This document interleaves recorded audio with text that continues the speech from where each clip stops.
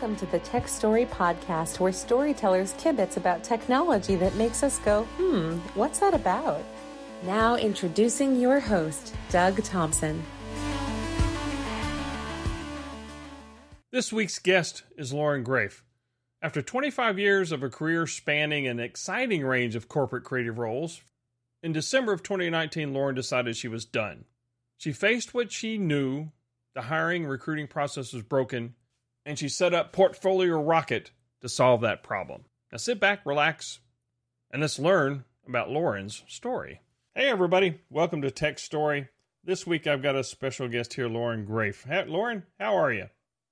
I'm great. Thank you so much, Doug. It's great to have an opportunity to talk to you and talk to your audience. Well, great. Thanks a lot. And I ask all my guests this, and it's, what's your favorite tech story? Story about technology. One of my favorite stories is how I met you, because it really capitalized on something that I struggle with, which is I by nature am not somebody who quickly embraces technology. It tends to scare me. It tends to overwhelm me with all the things that I don't know. But technology and explaining technology is something that you do. And immediately when I saw your LinkedIn post that talked about explaining, I was like, I got to meet this guy, because this is somebody who understands that not everybody embraces technology in the same light that people who are either on the engineering side or even, in various ways, even on the design side that I focus in on. You know, I get a lot of people that get that, and some of it, those of us that aren't digital natives, as they like to say, we had to learn this stuff growing up, and I've always been of the mindset, it may be the male in me, I don't know, but I always like taking things apart and seeing if I can break them and then try and put them back together. So the technology thing doesn't scare me that much, although I understand my wife constantly thinks she's going to break something. I still struggle trying to find like TikTok. I still cannot figure out how I would fit and do that. I've looked at it, I've done it. I just don't know, but some people just really embrace it and go with it. So I'm with you on some of those things. So what do you do? What's your elevator pitch? I'll give it to you in a second, but I just want to clarify. It's not that I'm afraid that I'm going to break it. What I'm afraid of is I'm going to get stuck in the rabbit hole. I'm going to be in there for an indefinite period of time, lost, confused, and subsequently increasingly frustrated. So sometimes it's just easier to say, oh no, I won't do that. But when I do master even the smallest thing, I feel very successful. And that's fair. That's fair. The rabbit hole. I was playing plumber yesterday, and I don't know what we did before YouTube. I was going in looking, okay, how do you do the X, Y, or Z? And it took me I made a joke. It took me 3 hours or it took me 4 hours to do, find the information on YouTube. And really it took me 15 minutes, and the other 3 hours and 45 minutes for watching cat videos or something like that. Totally went down the rabbit hole. So I totally hear you on that. Good. I'm glad I'm in good company. So what's your elevator pitch? Now that we got the fear of technology. Now I put that aside. So what I do is, and I love what I do, I absolutely love it, is I help designers and marketers find the 80 to 85% of the job opportunities that are out there, not posted online, that live in the hidden job market. So how did you find this hidden job market? Well, to be very frank with you, it has been visible for years. I did not invent it. I did not discover it on my own. It has been there the entire time, and other people have spoken about it. But as the marketplace and the employment market in particular has flipped itself dramatically from being a candidate's market to being an employer's market, it becomes a necessity. It becomes a vital alternative to what is the common practice, which is hitting the apply now button. Yeah. At this stage, what will happen is most candidates, because that's all they know, no fault of their own, will think, oh, I'm on the market. Here's what I need to do. I need to put my resume together, and then I need to start applying online. And every time they do that, and I'm not discouraging that entirely, what they're doing is they're putting themselves in a position where they're roughly about 1 of 500 candidates who will move to the next level. And that can get frustrating. It gets old fast. You hear sometimes back from an employer, usually it's a form letter or some level of inhumane or just very, very kind of rote response. Mm-hmm. And then you move on. But day after day after day, that can get tiring, and it also doesn't necessarily produce the results that you're looking for. Well, I think you're sometimes fortunate now to get a response to that. Most of the time, it just goes into this computer-generated, doing a keyword search, and a human doesn't even look at it. Exactly. So, of course, on the other end of that Apply Now button lives this thing called the Applicant Tracking System, or ATS. And it's essentially a little filtering monster that separates out resumes and is designed to do that because no one on the back end is going to be able to sift through hundreds and hundreds and hundreds of resumes. Not to mention that at this time, because there is such a glut of candidates on the market and such a shortage of posted jobs that are available, those channels, that ATS channel is just loaded with mostly unqualified candidates and a few qualified candidates. And even if you are qualified, that doesn't mean that you're necessarily going to make it through. I offer a completely different approach. And I train and I teach designers and marketers who have a level of technical aptitude in various ways. If you are a digital marketer, yes, you're highly technical because you're using all of the digital marketing elements such as search and performance marketing and paid search to make sure that you are optimizing the traffic flow to a specific destination. And if you're on the design side, well, of course, you need to make sure that your interface is going to be compatible with various levels of technology. So I take it this sort of draws upon past experiences that you had, and you sort of found that there's a nice niche for this. Yeah, I forgot to mention that. So I've been in the design and marketing world for a very long time. Let's just say a quick 30 years. And in the past 10, I've worked as a recruiter, placing medium level or mid-level, senior and extremely senior, C-level marketers and designers at Fortune 100, Fortune 500 agencies, global consultancies throughout the world.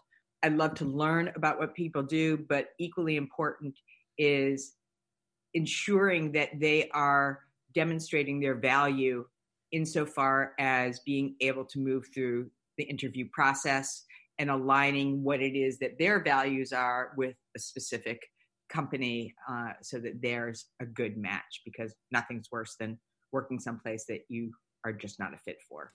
Yeah, I read a statistic the other day that it was people, and maybe it's a podcast, it surprised me, over 50% of the people that left because after they took the job because it didn't match what they thought it was. Oh, yes. Most people, and this is a proven statistic, and I think it's well into the 80s, leave their job not from the company because of their manager. And as part of my program, we go through a pretty rigorous exercise about sniff testing to make sure that that person that you're going to be reporting into is all that. Because naturally, during the interview process, everybody's on good behavior, and it's really hard to assess who's who and what's what and where the level of integrity is between what they say and who they are.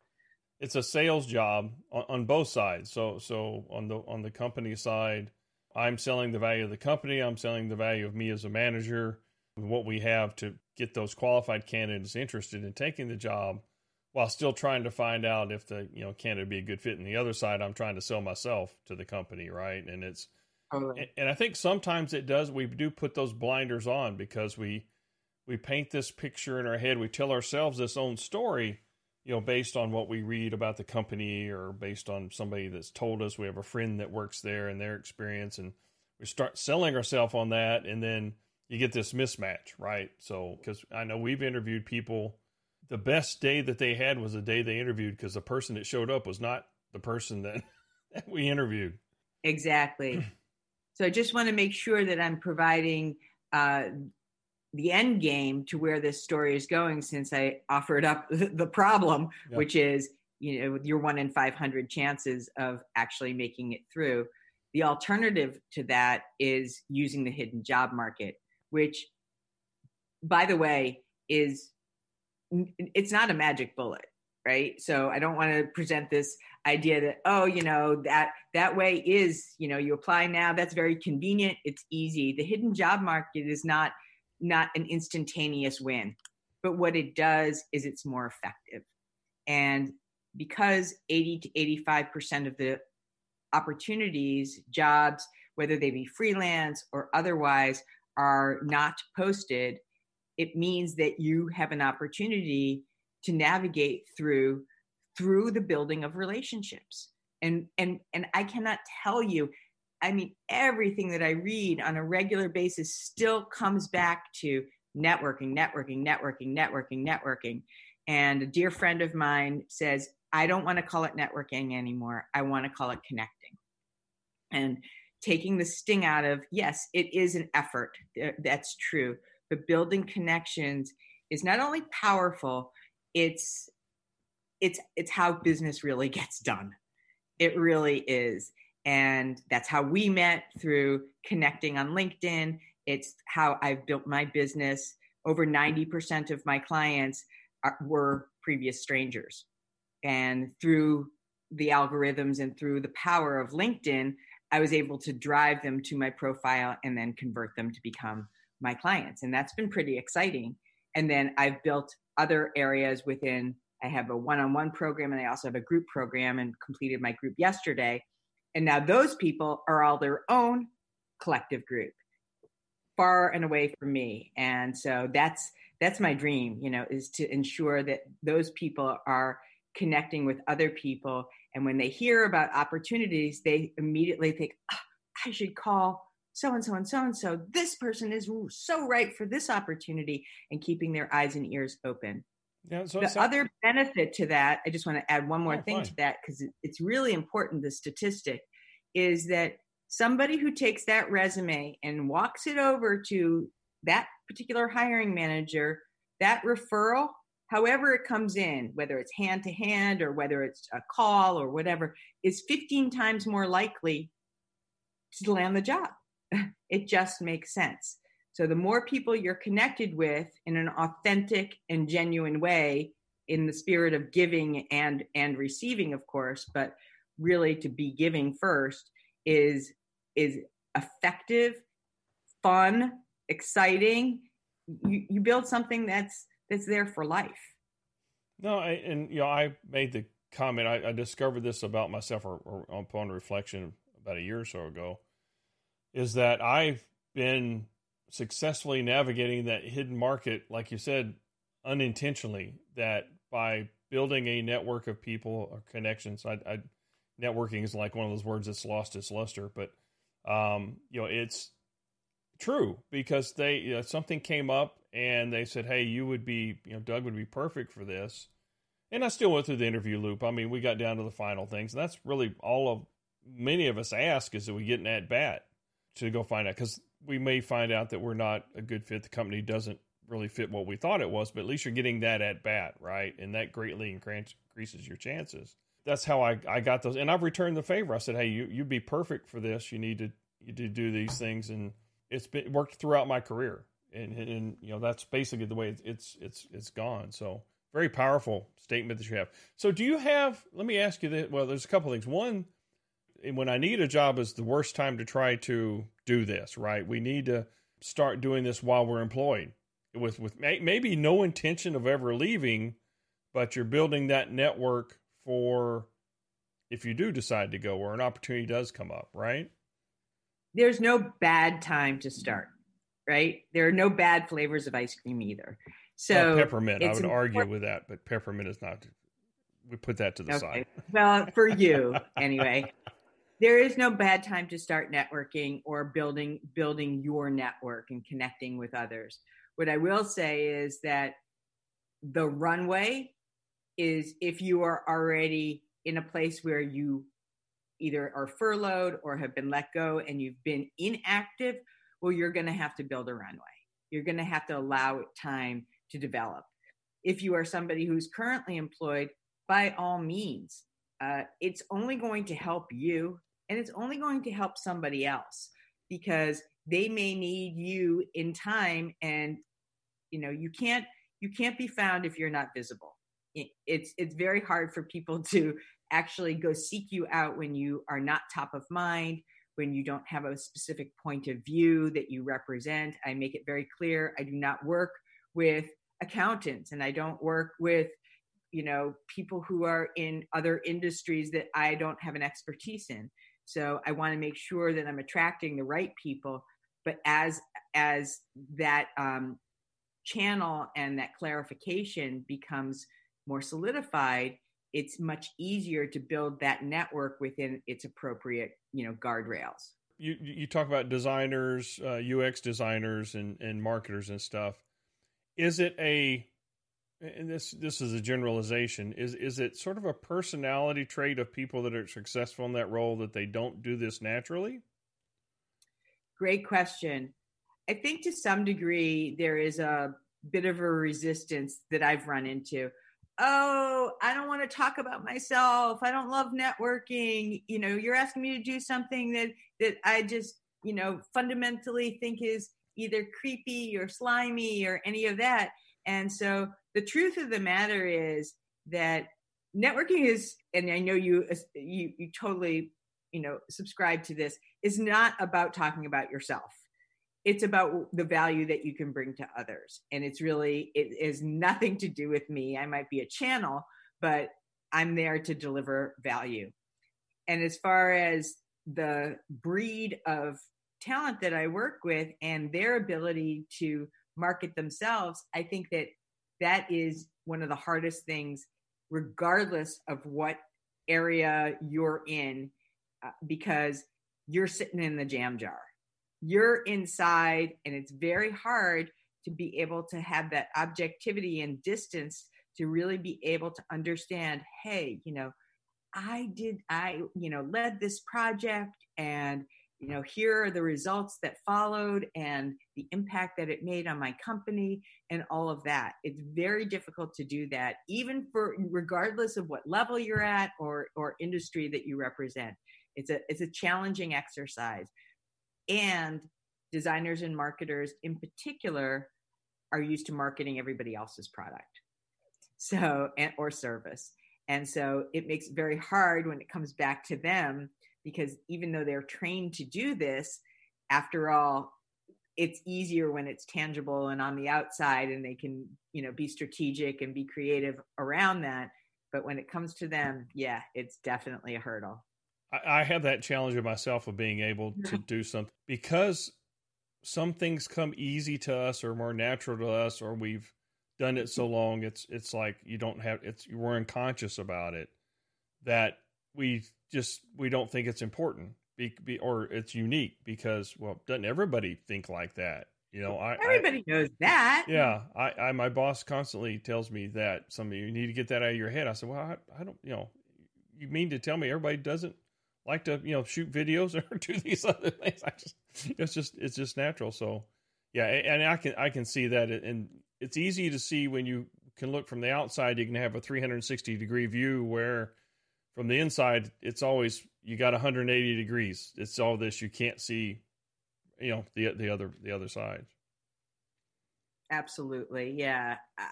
It happens all the time. I actually take my clients through an exercise to help them understand their value by identifying the types of problems that they solve. And I call it 4-way problem solving, which helps them to find how they solve this problem for their end user, for their manager, for their department, and for their company. And left to their own devices, many a time they'll come back and say, I have no results. I have no metrics. Yeah. I don't know what you're talking about. I was there for 6 years and I don't even know what I did.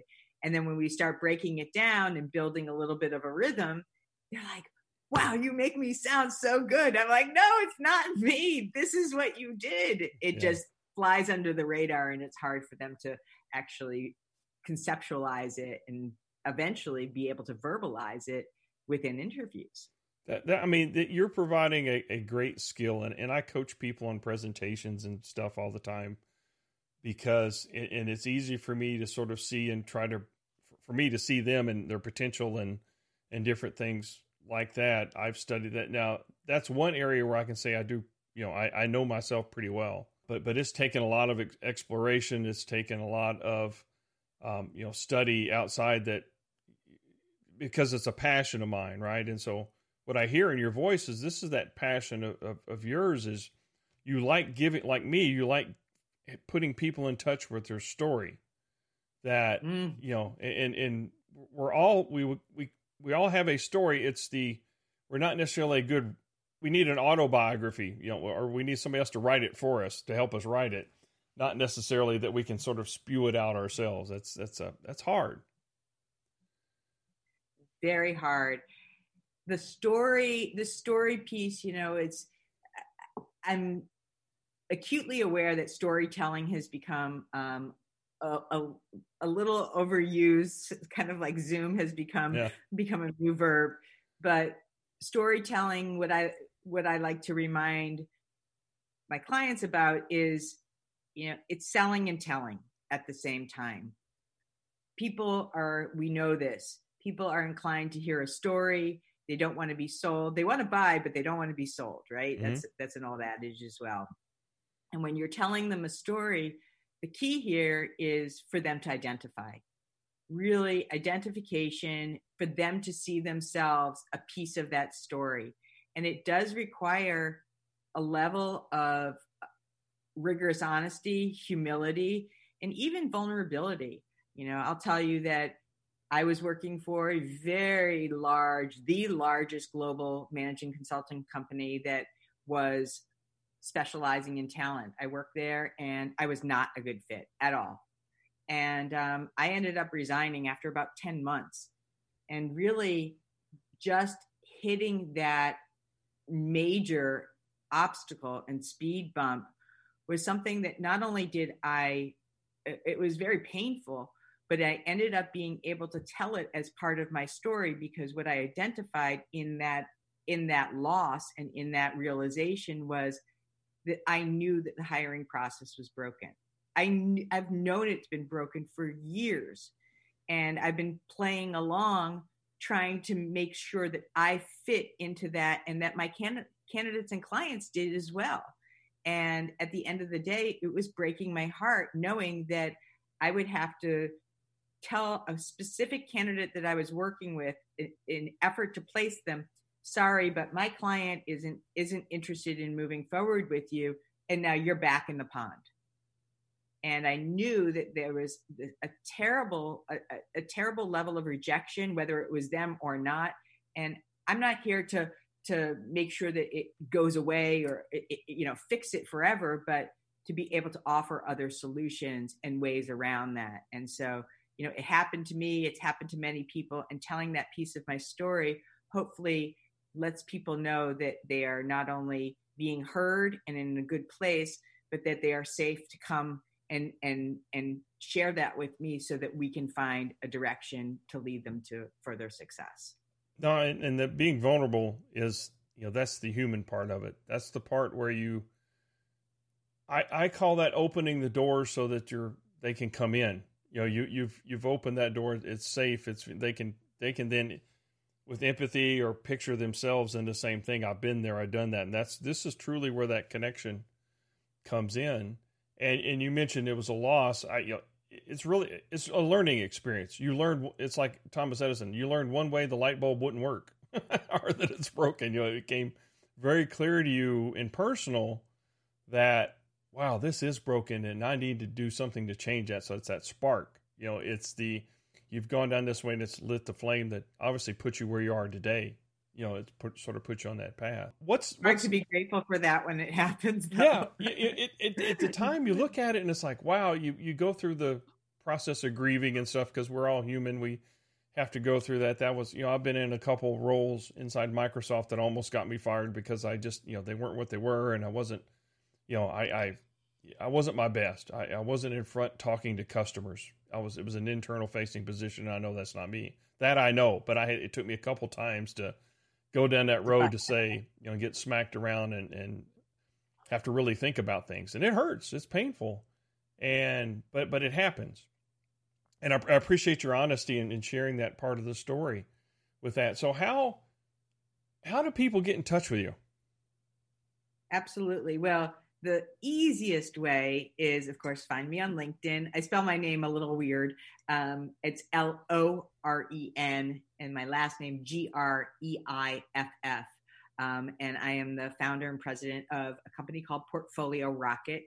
I lead creatives and marketers through either a 12-week program, which is one-on-one, or I offer group sessions as well, where I bring them through that same methodology. So I've created a methodology that I apply both to one-on-one or groups. And it's been amazing to see their success. All of my clients are interviewing, and most of them were found through LinkedIn, through their comments or their reach outs, other conversations and some of them are actually creating their own opportunities by crafting a job by showing how they are able to solve problems for organizations. So that's been really cool too. Well, that's powerful. You're changing the world one person at a time. I think you're building, like me. I want to build a bunch of storytellers, people that can find that story, that passion, so they can present, be on stage, whatever it is that they want to do. And I'm thankful for the connection that the tech-splaining hit home with you. You never know what is going to land with people. It hit good. And one other place I want to say, you can also find me at portfoliorocket.com. All right, there. And I love the name of that. The rocket, the whole thing has a whole thing on. That's just exciting. It's everybody wants to be a rocket scientist. Right. Loren, thanks a lot. Good luck, and you're doing great things with people. Keep up the good work. Thanks for coming by. Thanks so much, Doug. It was great. Hey, thanks for listening to the Tech Story Podcast, and it would really be helpful if you'd go out to Apple Podcasts, Google Podcasts, or wherever you get your podcast and rate it. Give it a 5-star, because it helps other people find the podcast. It really raises the visibility, and it would mean the world to me if you would do that.